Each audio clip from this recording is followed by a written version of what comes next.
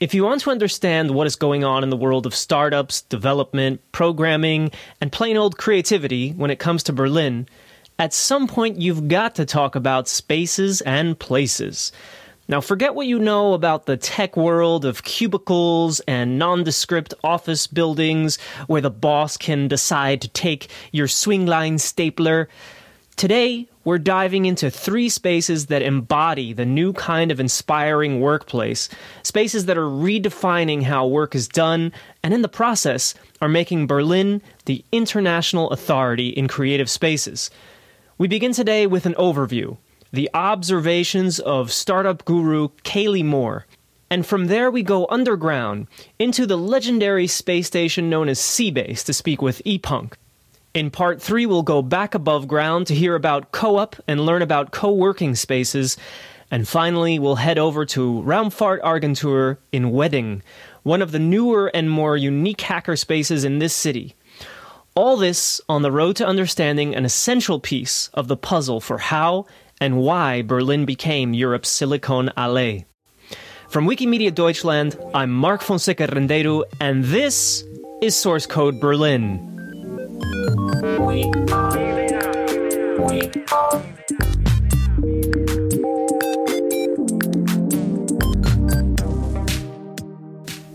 It's no easy task to try and keep track of the ever-growing number of startups in a city like Berlin.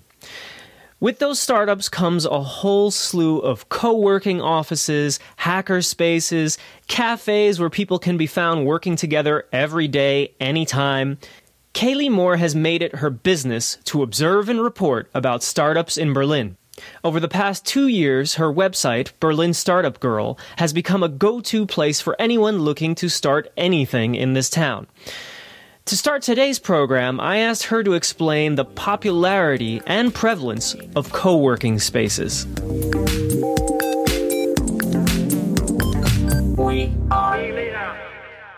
Berlin is the least expensive capital city in Western Europe. And I would say probably the least expensive tech hub that I've seen in the world. And so that means you have a ton of co-working spaces because it's just a lot more affordable to start them. And so you don't have to have big companies sponsoring. You could get together with your friends and basically create a space and do some marketing. And there's really low overhead. So you have, like you said, lots of hacker spaces, lots of co-working spaces, but you also have a lot of cafes that have kind of become dedicated tech hubs in themselves. It seems like there's something particularly social about everyone. And even in lines of work that you would say, oh, no, programmers or coders, they're not particularly social. Yet many put themselves in these places, in these locations. They go to these meetups. I see like a lot of listings for meetups in Berlin. Yeah, absolutely. It's a easy city to network in because even though there is a growing tech scene, it still is fairly small compared to places like the Valley or San Francisco. And so a lot of these people are out and about networking, and it's just easier to do so from co-working spaces. What is your favorite, if you have a favorite, co-working space or related in Berlin? I'm a little bit biased. I was with Startup Bootcamp Berlin. I was an entrepreneur in residence with them last year, and they have a space called the Rainmaking Loft. They actually just expanded it, and it's gorgeous. So they have a bar now, which is an insane bar, and they have a juice bar, and it's actually pretty hard to find relatively healthy food in Berlin, so I'm a big fan. And it's just gorgeous, and Alex Farset, who is the head of Startup Bootcamp Berlin, just does a really nice job of pulling in international people. So if you go there to have a desk or if you just go there to meet friends for coffee, to network, there's always really interesting, creative people from all over the world who are there. Do people stay? The ones in the co-working spaces, are they there in a year? Berlin is a very transient city. And so with the Rainmaking Loft, it is Startup Bootcamp is housed there. And so they do one program a year and it's 3 months. So that's why I was there. And I think out of the 10 teams, there's probably only 2 that are still at the Rainmaking Loft. But it's nice because there is an international focus. And so you have people who are coming to Berlin to either build their product or look for funding, and then maybe they go back to their home country, or maybe they want to expand to the US market. So yeah, Berlin's pretty transient in kind of whatever co-working space you're in. The Factory, which I'm sure you'll be talking about at some point because that is the hot space of today, they have some bigger name startups like SoundCloud, which they clearly aren't going anywhere. But I would say for the smaller co-working spaces, yeah, it's kind of in and out. But that's nice because it gives you an opportunity to grow or to meet new people. So I see a connection here. On the one hand, the city itself is low cost. So what it takes to start up whatever project you're working on would also be less than in other places in the world. And then it seems instead of going for the traditional office space or even maybe working from home, which I guess has its drawbacks, the option in Berlin is let me find a space. And that's not just co-working spaces, right? Let me find a little corner in a hacker space. I'll get my start there. Exactly. Like for me, so I am a marketing and PR consultant, essentially. I help European companies expand internationally to the US market. And so I often will stop by my clients' offices maybe once a week, maybe once a month, but I hate working from home. I just get too bored there. And so I am not officially a member of any of the city's multiple co-working spaces because I like bouncing around, and there's so many amazing cafes. There's one in my neighborhood called Agora Collective, and it's probably the best known co-working space for truly creative. The building is insanely beautiful, and they have this garden. And so that's a really nice place to work in the morning. And then there's St. Oberholz, which is the most famous, I would say, in Berlin. And that is a hub in itself. If you go in there on any day of the week, I would say 80% of the people working there, and it's a huge cafe, are people in the Berlin startup scene. And I guess thankfully, in terms of the urban culture of Berlin, people don't chase you out, be it cafe owner or... Oh, no, not at all. You could kind of stay there all day and just have a cappuccino if you really wanted to, but they do have phenomenally good food. So I'd recommend whatever soup they're having that day. Yeah. But this whole culture, co-working and, not being home, but not having an office, this is something that's going on all over the world as well. I mean, you get to travel. Are you seeing this pattern? Is it that Berlin is being learned from, or is it just some natural evolution? What do you see? I think more people are becoming freelancers. Like there was some study that just came out, the freelance economy, it's going to be like something like 40%. Don't quote me on that. And then in the next couple of years, it's just a lot more feasible to be a freelancer, and people want more flexibility. And so I think when you start seeing people joining that freelance community, you don't want to just work from home. You want to be a member of a community, and you want to be able to bounce ideas off of people who are in your field, and you aren't getting to do that on a daily basis since you don't have a dedicated office. So as we see more freelancers popping up in the startup world, we're seeing more co-working spaces that cater to those people. Yeah. And same thing with, when you're launching a startup, most of the time you're bootstrapping it in the beginning, or you have a little bit of seed funding. You don't want to go out and blow a ton of money on an office, is you really don't know if you're going to be there in the next 3 to 6 months. So it makes more sense to get a couple of desks. And as you grow and as you expand, you can get more space or move to a different location. Is there any truth to the observation that I hear a lot? So again, as far as you know, that a lot of businesses start with far less in a place like Berlin than they might say in San Francisco? I think most companies, when you're just starting out, like most companies are probably bootstrapped. It is significantly easier to raise money in San Francisco or California or the Valley or just the U.S. in general than it is in Berlin. Berlin investors aren't great at being risky. I don't know if this is a good thing or a bad thing. No value judgment on that. But it's significantly easier to raise money in the States. Aren't great at being risky. They don't go for it. They don't. The burden of proof when you're raising money in Germany versus raising money in the States, it's a lot more. They want you to raise seed money in the States, you just have to have a good concept and a good team, right? Like they know that you're going to find product market fit. But in Germany, they like to see more than a good team. They want to see product market fit. They like to see the product already partially done, if not fully complete. And that's really hard to do when you're bootstrapping. So, I mean, it's starting to change. We're seeing more money being raised in Berlin, and we actually are seeing more seed rounds, but they still are significantly smaller than in the US. Like if you look at Series A in Germany versus Series A in the US, we're talking like $10 to $20 million differences. Yeah. And interesting also that even after having whatever success, you pointed out SoundCloud, that some companies don't move out. You know, it's not that it's necessarily a first step and then you move on always. Some companies stay around in the co-working space scene.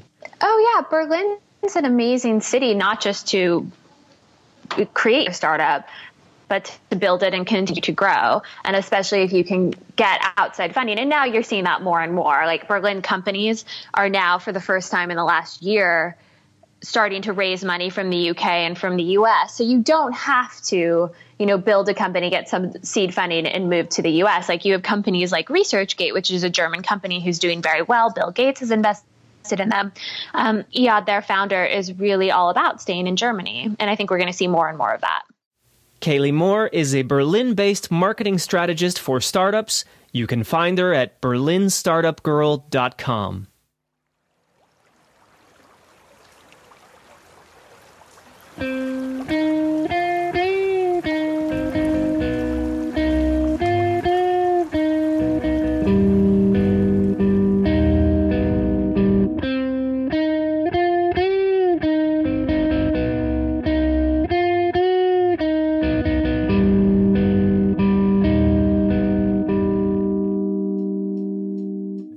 As one of the first hacker spaces in the world, all conversations about collaborative working in Berlin should involve the incomparable C-Base. Almost 20 years since it was founded, the list of communities and projects that are based here is long and celebrated. Even the German Pirate Party, despite its fall from grace, was founded here. But before the talk of famous and perhaps infamous projects that came out of this place, we need a local guide, like ePunk, to explain the intergalactic tale of how this place came to be, how it's changed over the years, and what it does today. Well, the C-Base is a space station which crashed 3.5 billion years ago onto planet Earth after forming planet Earth. And we're a bunch of people who try to reconstruct this space station. So this is an ongoing process. This room that we're in is part of it? The rooms that we are in are a segment of it, yes. The C-Base is used to be a lot bigger, and we're trying to expand. But right now we have the C-Base Reconstruction Project 3, which is here in Rungestraße. And we're trying to find and reconstruct new artifacts and reconstruct the programming of the space station. So is that how, in reconstructing the programming of the space station, is that how you come into contact with and start to even have similar people as in the world of, say, technology, the connection to the hacking world? How did that all get connected? The problem is everything you do in Germany, you have to found a club for that. And so there is a club, the C-Base e.V. The problem is that nobody believes that we are actually reconstructing a station. And so we kind of have a camouflage club, which is the C-Base e.V. And we do education in software, hardware, and networking. So that's what we are officially doing. And that's what it appears to the public, what's happening here. Okay. And how do you fund all of this, especially the education, for example?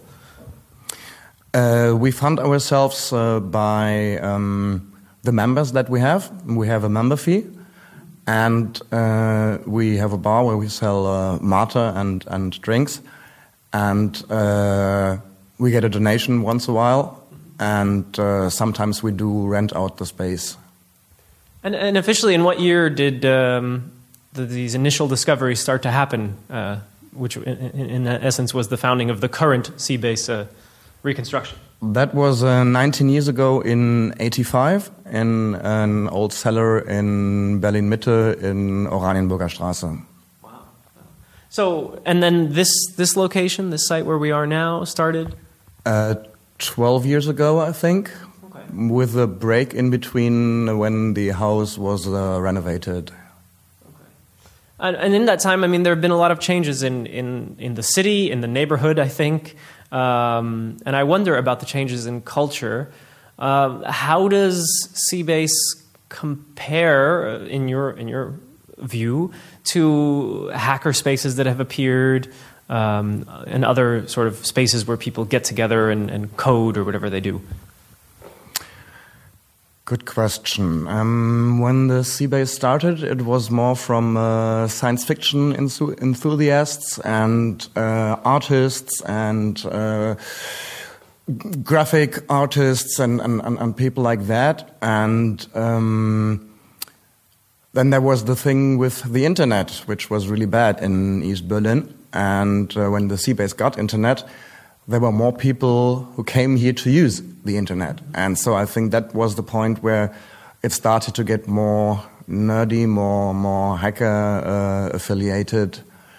And by now we do have a lot of people here who actually do development in hardware and programming and playing around with Arduinos and BeagleBoards and Raspberry Pis.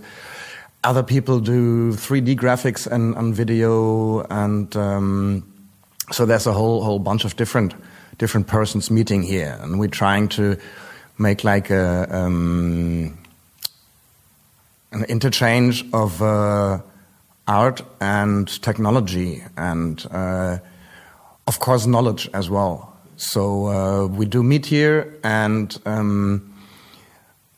we try to teach people, but actually most people teach themselves by just doing projects and asking around for help. Like somebody has an idea and he says he can do the programming, but he can't do the hardware.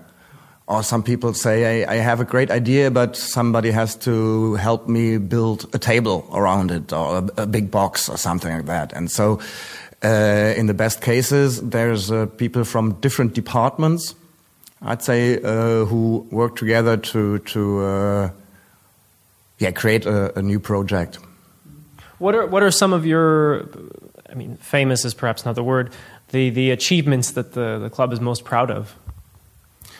Well, some of the latest projects are, for example, the Mate Light, which is a big screen. It consists of 4x8 cases of empty Mate bottles that are wrapped in tinfoil and have a RGB LED in it.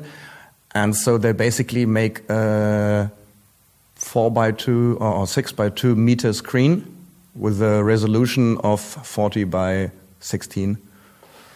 It's in the main hall. You can have a look at it later. It was on the Congress. It was on different conferences. So many people know it. And there's this game of Ingress, augmented reality game that you play on a cell phone, and you have to actually walk around the city to play it. And so basically the playing field is the plan of the city, a street map.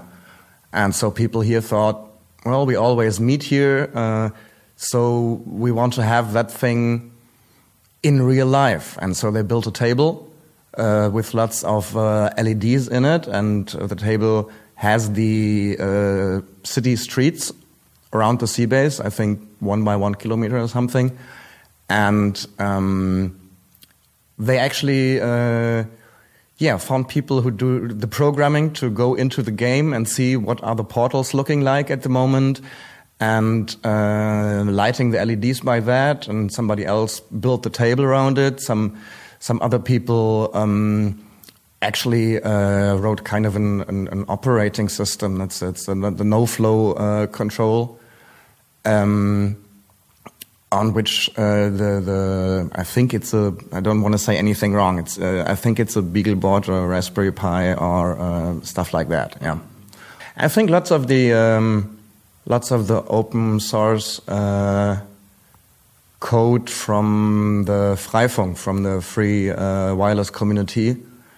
It happened here because we have meetings here. We have a big big meeting once a year that's going like 4 days. And so developers from all over Europe meet here and get things done. I mean, it's not all sea-based projects, but we're a space station, so what we provide is space. Mm-hmm. And that space sometimes for other groups, for other people who come here and say, hey, we want to have a creative environment. And we do have kind of a creative environment. The place looks a bit like a space station. And we also have the infrastructure. Like starting from toilets to power to nice lights to internet to possibility of recording and streaming and microphones for talks and presentations and our main hall, our main room in the public area seats about 80 people, and so we do have sometimes 3 meetings at the same time. The wireless people meet on one side, the lockpickers, the OpenStreetMap people. They just take a table, sit around and do their stuff. And we have the seminar room in which we sit in at the moment, which holds about 16 people. It's a little more quiet and closed. And so we had some bug finding parties here for the Ubuntu community, all that kind of stuff. And I think the interesting thing about the Seabase is that since there's so many different communities meeting here, they meet each other. Mm-hmm. So they don't stay with their own community, but they get in contact with other communities. And I think that's the interesting parts. If for example, the Ingress players meet the OpenStreetMap people because they have a lot of similar interests. We became a lot more tech orientated a few years ago. We started. We stopped having parties. There was a time when we had a bigger parties once a month for something to pay our rent, but that was too loud for the neighbors, and so we stopped with that. And since then, more and more people came here and said, "Hey, that's an interesting place. I have a group for some software language which I would like to meet once a month or once a week." And so they ask if they come here.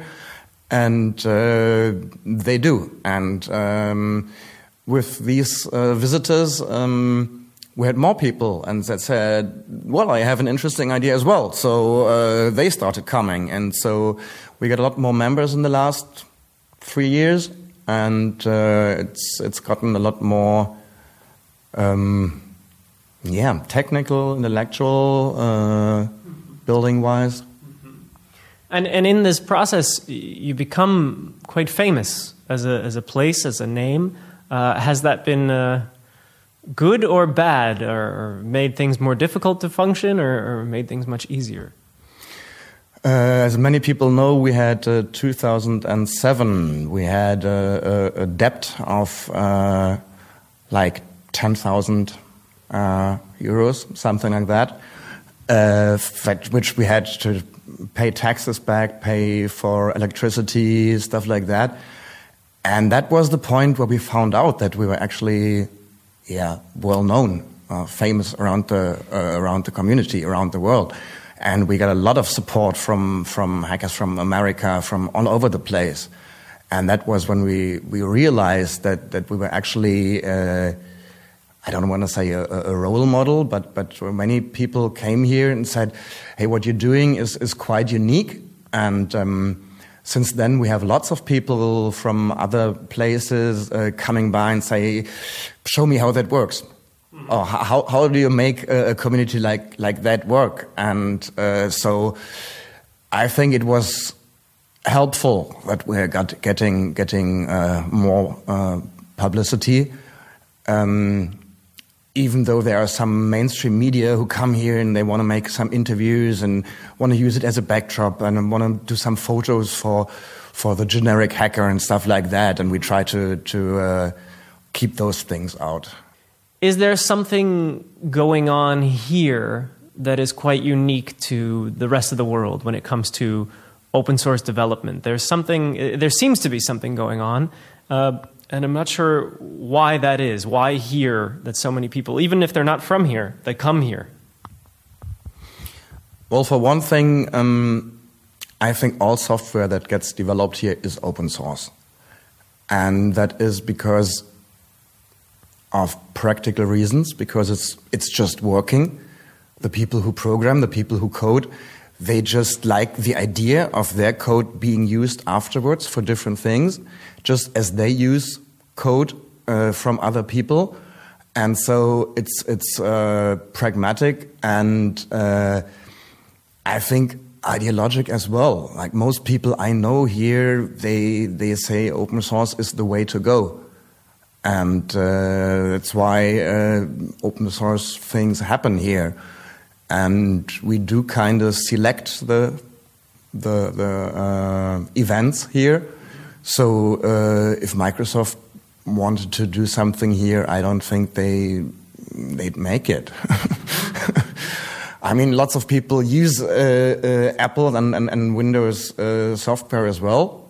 That's not a problem. But the things that are developed here are all open source as far as I know. And we like it that the code is used in other projects. We had this multi-touch console. It's like a table where you could work with 8 hands and play and do things. And a year later, there was a theater group from Italy, and they used the same technique, which we used to capture the hands, which was with an infrared camera and infrared lights. And they took the software and the hardware ideas and brought it on stage, and actually had dances on stage which were filmed with the infrared cameras, and they used the same software which we used for the multi-touch console for a big dance event. And I think that's one of the best examples how people who wrote the software never thought about the other purposes that it could be used for, but it happened. And I think that's best examples of why you should give your software an open source license so that it can live on and develop. If people have an idea here, they want to share it. They don't want it to be a secret. I think if they want to make something which they can make money out of and which is really secretive and stuff, they probably find a better place for that. Most people here, they do have a university degree, or they're still studying. And I mean, the whole universal philosophy of teaching is that we're standing on the shoulders of giants, and we're doing the next little step. And I think lots of people know that, and lots of people have problems when they suddenly can't get their textbooks anymore, or they can't read scientific articles because the newspapers are getting, or the journals are getting too expensive. And so I think the open source idea is really in this place. It's anchored in this place.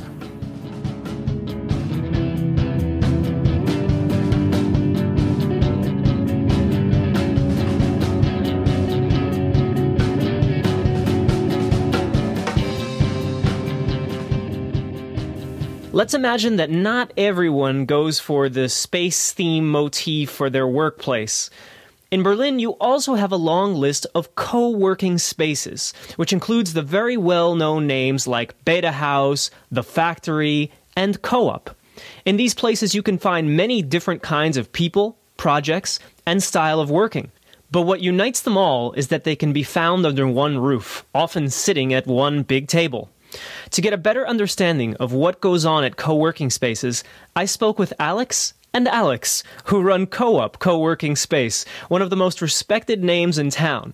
And what I found is a success story that might not fit traditional ideas of success. Co-op is a space that's been open for nearly 5 years now. It was founded by Alex and Thilo, my employers. They were sharing their office and decided, when they realized that they were co-working, decided to expand or move to a bigger space to have more desks available for more people. They're involved in the tech community here, and one thing that was important to them was to support the tech community by giving the space for free to the meetups and the events that take place here. This is still our policy 5 years later, which means that we have a lot going on in our calendar in the evenings.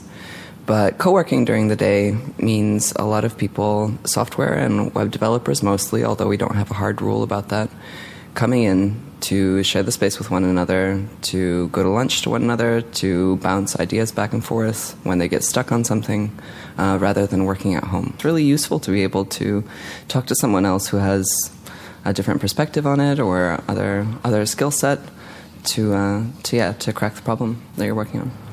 So, and how much do you ask in terms of requirements for having a space here? I mean, we would like our members to pay, and other than that, we don't have any hard rules about who can work here. It's a coincidence that mostly tech people work here. I mean, the space is known for having a lot of tech meetups, which is how we get a lot of people coming in. But certainly we don't have any sort of membership requirements along these lines. Everyone is welcome, and we've had translators and comic book illustrators and accountants work here as well. And welcome everyone. Do people tend to stay for long term, and you see them month after month, start to be year after year? It's varied. There are certainly people who just drop by the city for a short while, are with us for a few days, and then disappear, never to be seen again. However, we have people who have been members for years, who come and go. They sometimes pause their memberships when they're working elsewhere and come back. But yes, it's a mixed bag. What do you think is pulling people to this town in 2014? Well, I think there are a lot of reasons. I mean, if I'm speaking about people who come to the space, Berlin is it's supposedly the tech capital of Europe at the moment.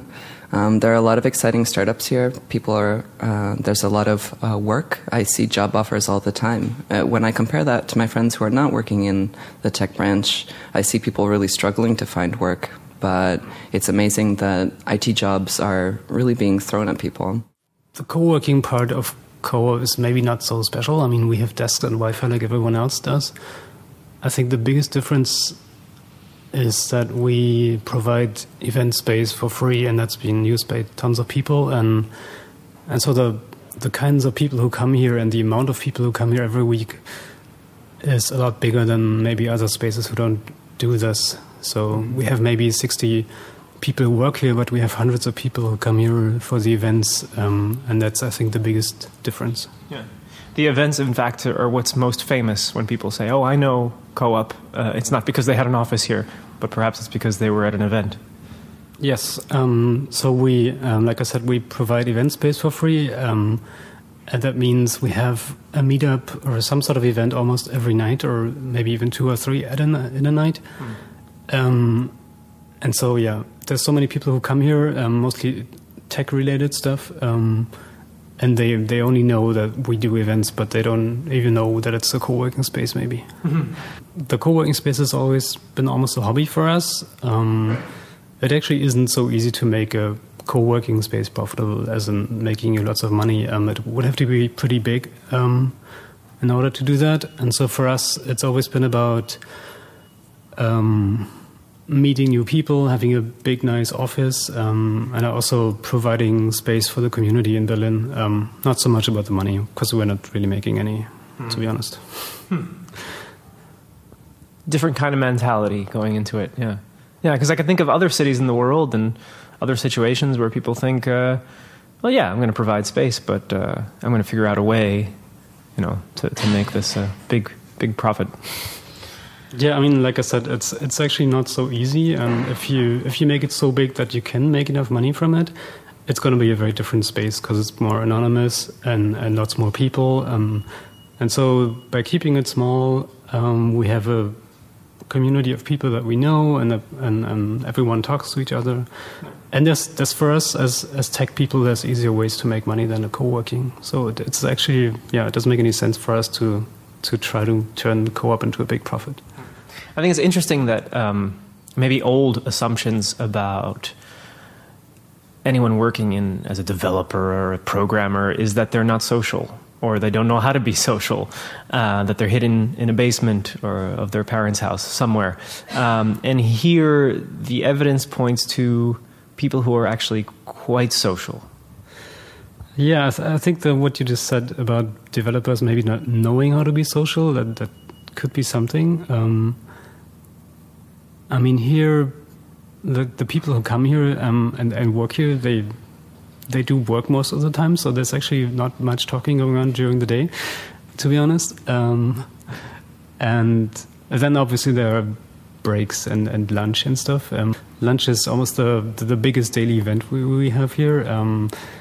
There's always a group of almost maybe 10 people going together, so it's sort of nudging people maybe into being more social even.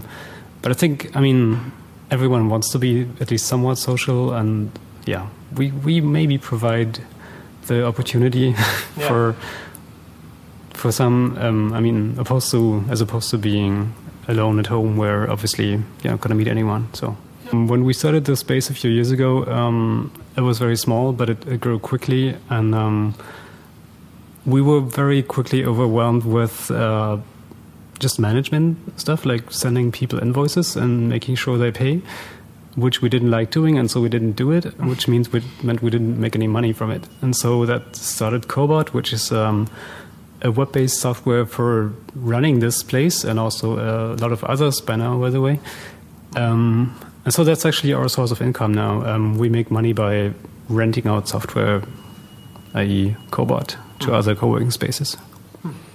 So in a way, something else came out of this co-working space, even for you, the people who run it. Yeah, definitely. I mean, not just this, but it's kind of funny how we started co-working, not making money from it, and now it still does provide our income, even though it wasn't the space directly, but something that came out of it. So it's great for us. Yeah, so co-op is pretty well known by now or to all sorts of developers. So if people come here for a conference or something, they're probably going to end up here on the couch at least one day. And we're not really doing any official open source work or anything in the space, but through all the events we have here, there's so many tech meetups and things related to that. And all the people who do open source or all the developers come to Coop at some point and learn here and share and also work on things. We do also workshops and just coding sessions and all that. So it's a big influence here. One of the examples is the Open Tech School, which was sort of founded here. So Open Tech School teaches people to code. They organize meetups where you can just come and start coding. And yeah, we didn't really create that ourselves, but by providing the space and sort of getting the right people together, it just started on its own, which is great for us. Yeah. Interesting side effect. You're very much involved in the community on different levels. Yeah, lots of side effects. To be honest, like not so much is planned. Most of it just comes out of it at some point. We've been here for 5 years almost now, so we can just sit here and wait, and something's going to happen because some people come here. I would say Berlin is very diverse in the people who come here. I mean, obviously there's the whole startup and money-making scene where you come and you work your ass off and then you hope for some fortune to come your way or some exit. But there's also lots of people, and I think those are even more, who want to come here to either party and see the clubs or whatever, but also maybe just to enjoy life a little bit more and not work all the time, but still work on something cool and still make good money maybe, but also have something else in life than just work. A good life is maybe even a better goal or more ambitious than just money. So however you want to see it. Berlin is not San Francisco. It's not the place where the millionaires are born. But it still is a great city, and I wouldn't want to live in San Francisco. I want to stay here. So. Yeah, very well. Okay, well, Alex, thanks so much for having me as a visitor here and taking the time. Yeah, thanks for coming. As a fan of bicycles, abandoned urban swimming pools, and machines that do cool stuff, when someone first described to me Raumfahrt Agentur, a former tanning salon turned hackerspace, I knew I was in for a treat. As I walked into this unique space, past a row of e-bikes plugged into the wall, past a bevy of blinking lights on my way in, I was invited to sit down in what was obviously a plain seat from the 1980s, looking very economy class. Here, they've traded watered-down orange juice for Club Mate, and instead of an in-flight movie, I'm shown some of the latest projects this space is housing. My host for this exploratory visit, the one and only Gizmo. People have heard, perhaps, of hacker spaces, but this is a hackerspace on a whole new level. I have never seen such a unique and multi-featured place that's called a hackerspace. How did this happen? Well, it developed over years. We started Raumfahrt Agentur in 2008. And the situation you experience here is probably this wonderful scenario of the old solarium we're in. We're inside a studio, solar studio, an old one. It's shut down, and so we use the available rooms and booths for our multi-purpose workshop, community workshop. And it's really an amazing infrastructure here. We are in Wedding in old public baths. So over there's a big old pool, 30-meter swimming pool. And it's a fancy building. And the designated solarium has many nice features we might talk about later. Yeah, you have to imagine it, dear audience. You walk into this building, on this side of the building anyway, and being the solarium, it has these little cabins, little individual rooms. And each room has something different. Someone's work, someone's focus is either one type of machine or one type of system, even a different area altogether of focus. So it's very diverse in terms of interest. I mean, we're sitting here in a recording studio, which is part of the space. I look over your shoulder and there are guitars, and over my shoulder there are mixers. I mean, this is not your mama's hackerspace. How does it become so specialized? Because the old model of hackerspace was big, open, go. Yeah, so Raumfahrt Agentur is structured with dedicated workspaces and workshops. Any kind of technique is here in place. So we have the machines. One hand, there's quite a nice thing to have a machine separated in a dedicated booth, like CNC cutter or the mill, CNC mill. And also textile work is in a dedicated area, the 3D printing, and also the audio lab. This is a separation we use to structure the space. It's a co-work space with many people involved, but it's always focused on the topic, on the item of the dedicated area, not on the office or workplace or desk from someone in person. It's a collective situation where you have dedicated areas to keep all the equipment tidy, to get daily use spaces, so people talk to each other, how to handle the area, keep the area in shape, and so that's why we have the situation with the rooms here in this manner. And what the daily effect is forming groups, small groups around a dedicated technique area. So like half a dozen people are into the audio lab running music stuff or recordings, and then are a few people with 3D printing who also have an eye on this dedicated area and represented to other peoples, and also available if other people need help with a machine or with a area they want to use.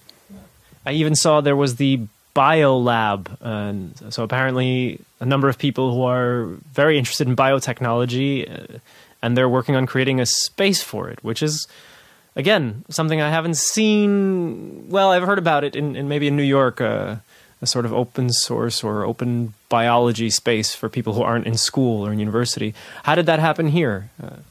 Same thing, especially a biolab needs a dedicated area. You cannot integrate this in your flat at home or within a hackerspace with people hanging around, drinking beer, using notebooks, chilling. And no, it's not the area, not the situation where you can run a biolab.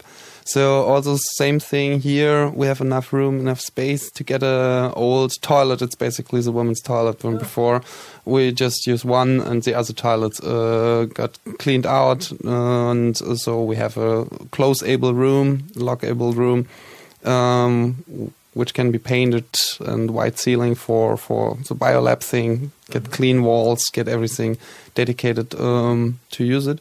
And yes, there is a formation of more DIY bio people all over the world, like hackerspaces forming. So there's a big interest in in-house, homegrown hacking on biotechniques, DNA analytics, some glowing algae and stuff.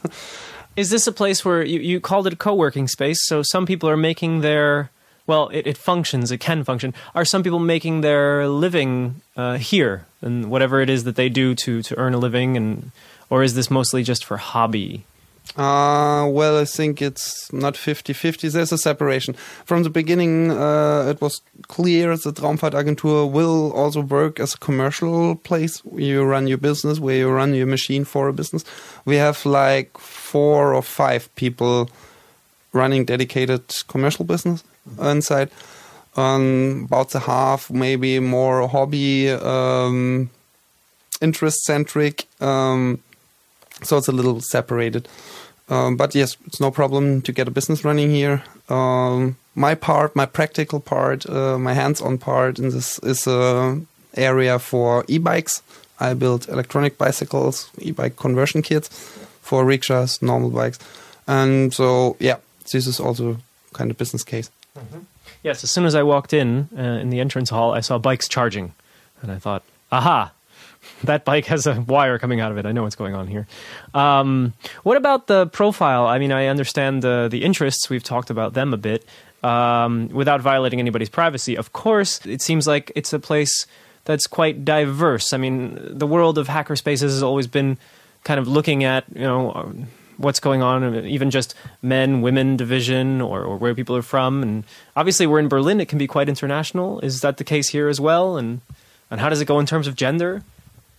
Yes, it's not too diverse, but we have quite a lot of people, foreign people, visitors staying here and waiting. It's always a big topic to have a hackerspace on your local vicinity and no far traveling, no daily rounds. So they're from the area, local area.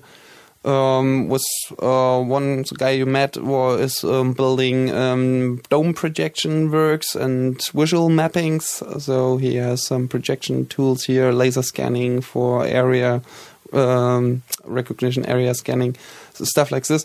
So it's artists involved and diverse people from the IT. Sure, many IT people, geeks here. The background was running system administrations, network engineering, stuff like this.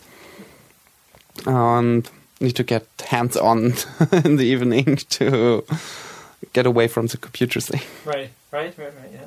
And there's always, I guess, a large element of art here. I see the whether or not people call themselves artists, I see a lot of artistic work going on.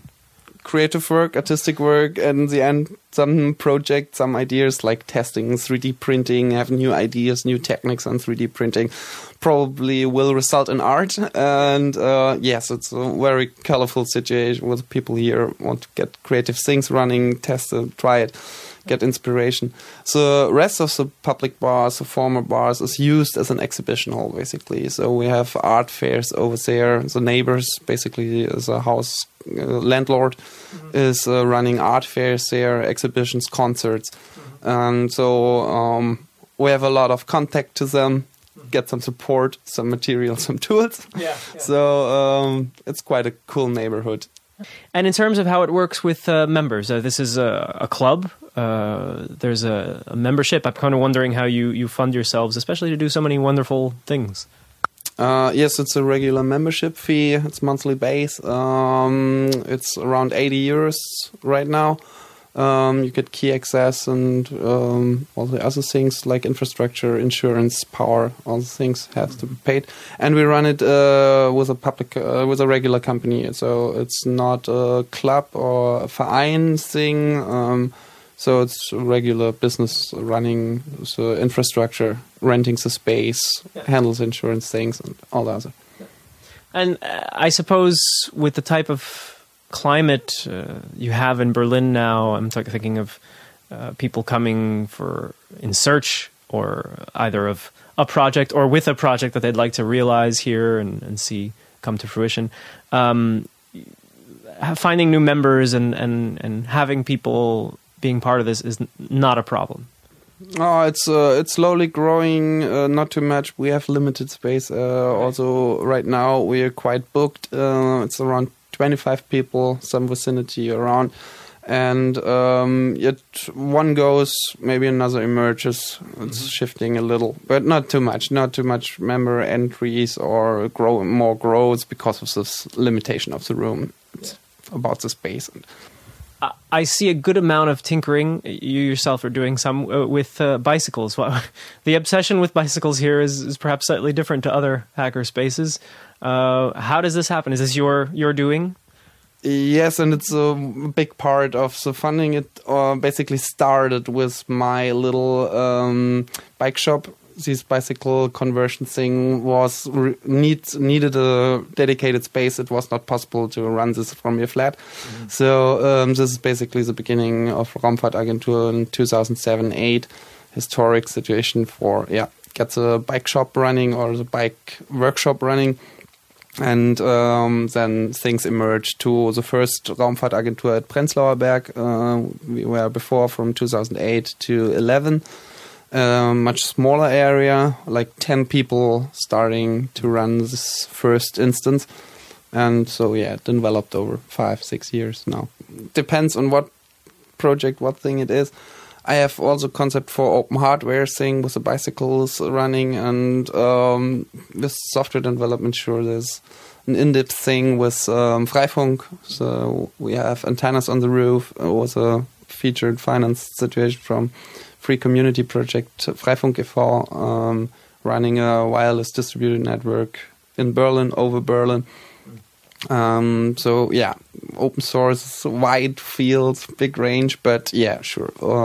Most of the things happening here are realized with an open source solution, like running the CNC mill or 3D printing especially, sure. We also have commercial dedicated solution. Brother is a stitching machine, is a regular brother system. It's a lockdown Windows version, so you have it inside, but you can use it for creative things. In the development part, most of the stuff is shared, not really released. We do not have much open source projects like regular Linux distributed packaging or something. So, but shared. Is a good point. We run Raumfahrtagentur website and our internal management with a Track. It's a little software platform for software developers. You can run tickets, milestone, and some blog news system. Mm-hmm. So everyone has an account there, get email, get information stuff. And a repository is also included. So you can get the config files for machines, internal handling, infrastructure details, some documentation about all the things in the space. So this is a platform where we share the knowledge. And so when you look to the future here, even the short term, the future is bright? Yeah, sure. The future is bright. It's not a Raumfahrtagentur when we do not want to go to space. And so future is bright, I think. We'll probably get some shit done here and get some rockets blast off. All right, Gizmo, thank you very much. It's a pleasure to visit the place, and now it's going to become a regular stop of mine when I'm in Berlin. Yeah, welcome all the time. So what have we learned today? There are different ways to go about managing and nurturing the idea of working together in an interesting atmosphere. Whether you're surrounded by blinking lights and cutting-edge machines, or you're surrounded by eager and creative minds with nothing more than a laptop, the collaborative working scene in Berlin is alive, kicking, and growing in ways one might not expect. The reality that more people than ever in the world are becoming freelancers and otherwise working on their own has not automatically led to everyone rushing to co-working spaces. But in Berlin, it has. And the results speak for themselves. The good ideas, fruitful collaborations, and the spirit of not always working and instead relaxing or having a good time, these things continue to matter for many who have found their way to spaces like these. And everything points to this trend continuing, because in the end, it just makes sense. As Jack once said in the now painful to rewatch series Lost, live together, die alone. Or wait, maybe that's not quite the idea, but you get my point. Collaboration equals good for you.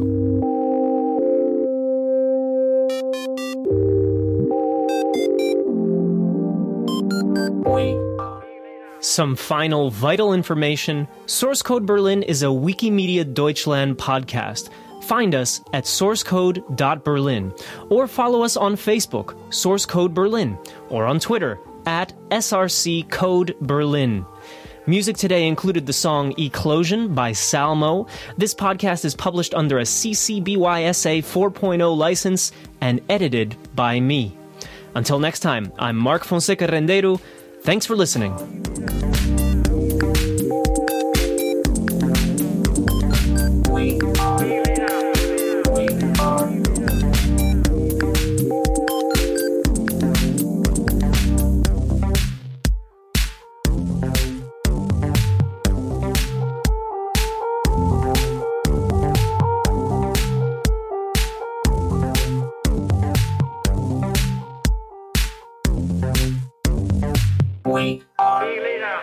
We are